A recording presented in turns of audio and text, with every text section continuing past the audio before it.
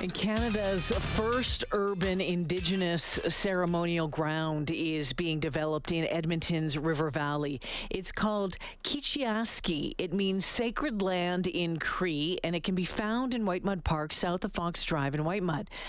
Now, let's find out more with Lewis Cardinal from the Indigenous Knowledge and Wisdom Center, who is the project manager for Kichiaski. Lewis, welcome to the show. Well, thank you for having me on your program. I appreciate it. Yeah, no worries at all. Tell me, when we talk about ceremonial grounds, Lewis, what is that? What's going to happen here? What will be here?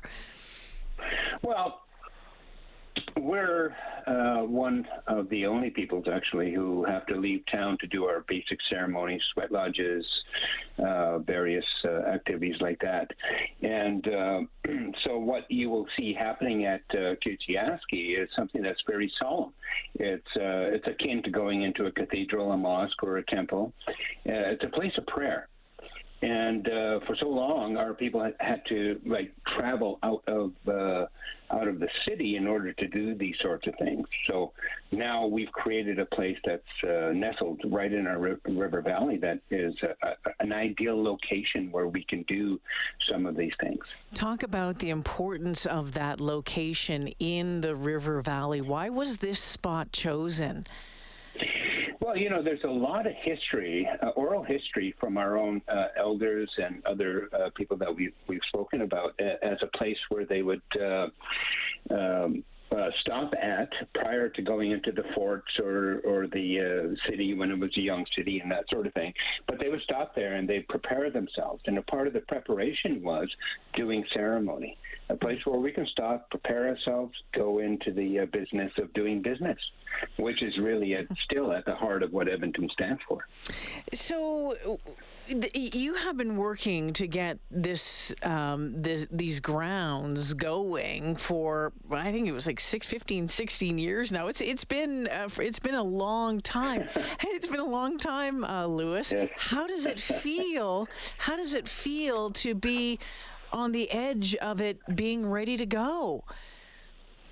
Well, it's overwhelming, first of all, because for so long we've envisioned this, we've prayed for it, we've reached out, not only myself, but working with elders and community members and saying, this is going to be something that really is going to add to the depth and and really the strength of what Edmonton stands for in itself. Because now, as a spiritual practicing people, we then get to have our own mosque, our temple, and our own cathedral right in the center of the city, where we can also go and pray and do what we need to do to bring balance into our own lives. So it's a wonderful realization to see that it's almost here, and it is so filling.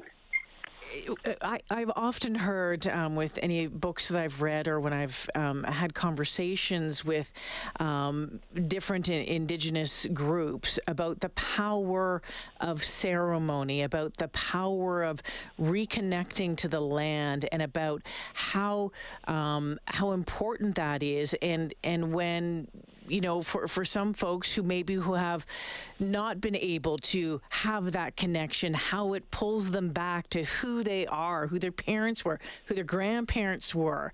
I mean, that's incredibly powerful, Lewis.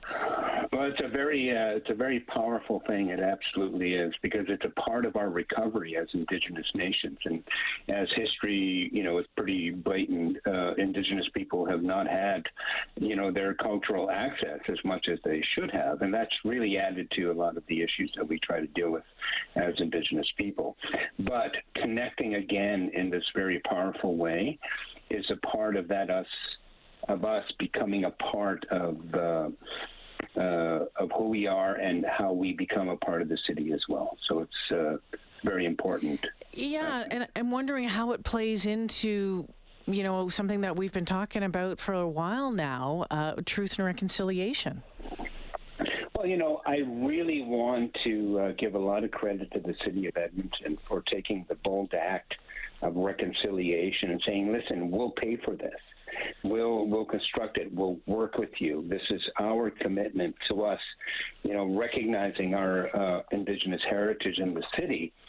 And to really, to go out and to do something like that is really hasn't been seen, anywhere in Canada. But Edmonton is leading the way, and I'm very happy that they did do what they're doing to support this initiative.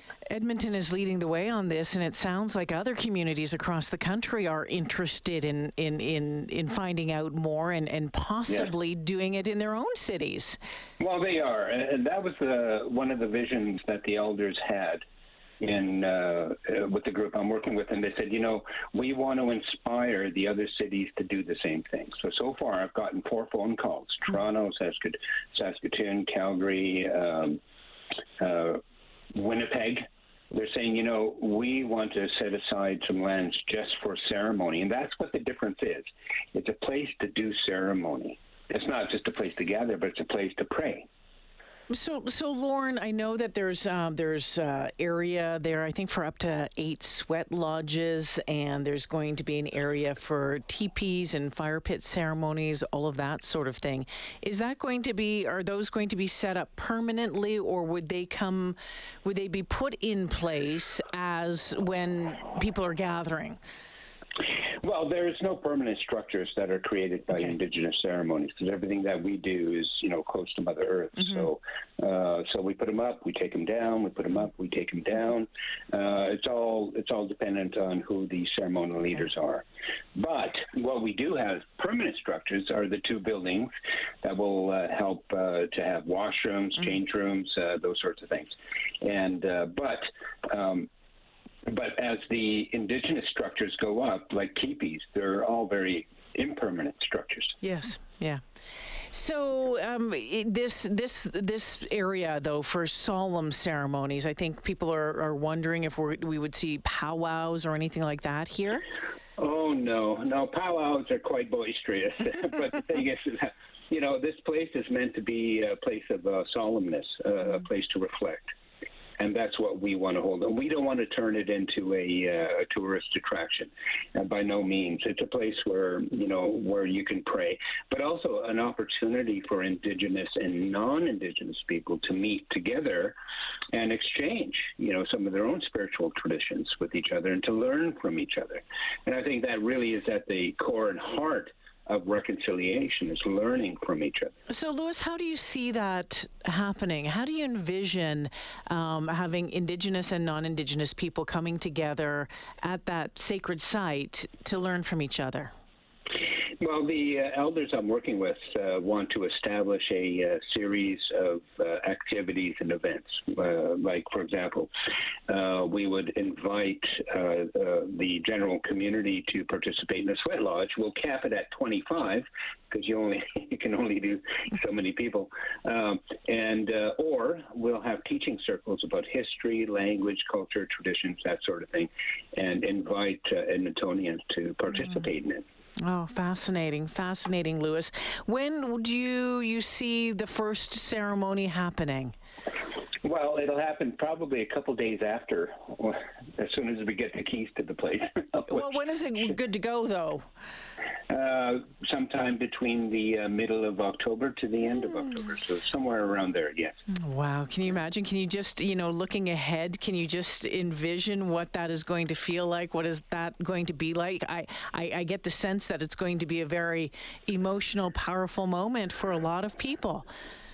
Well, it already is, of course. And the thing is that it's something that, there's a lot of credit that has to go to a lot of people who've put their shoulder into this.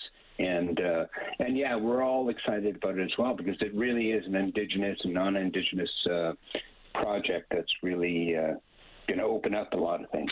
Louis Cardinal, it has been a pleasure to speak with you this afternoon. Let's talk again in the future. I hope so. Thank you very much. Take care now. Lewis Cardinal joining us this afternoon, the Indigenous Knowledge. He's from the Indigenous Knowledge and Wisdom Center. He's the project manager for Kichi-Aski, which again means sacred land in Cree. That's area where they're going to be able to have, sacred ceremonies, sweat lodges, that sort of thing, in the area of Fox Drive and White Mud Drive. A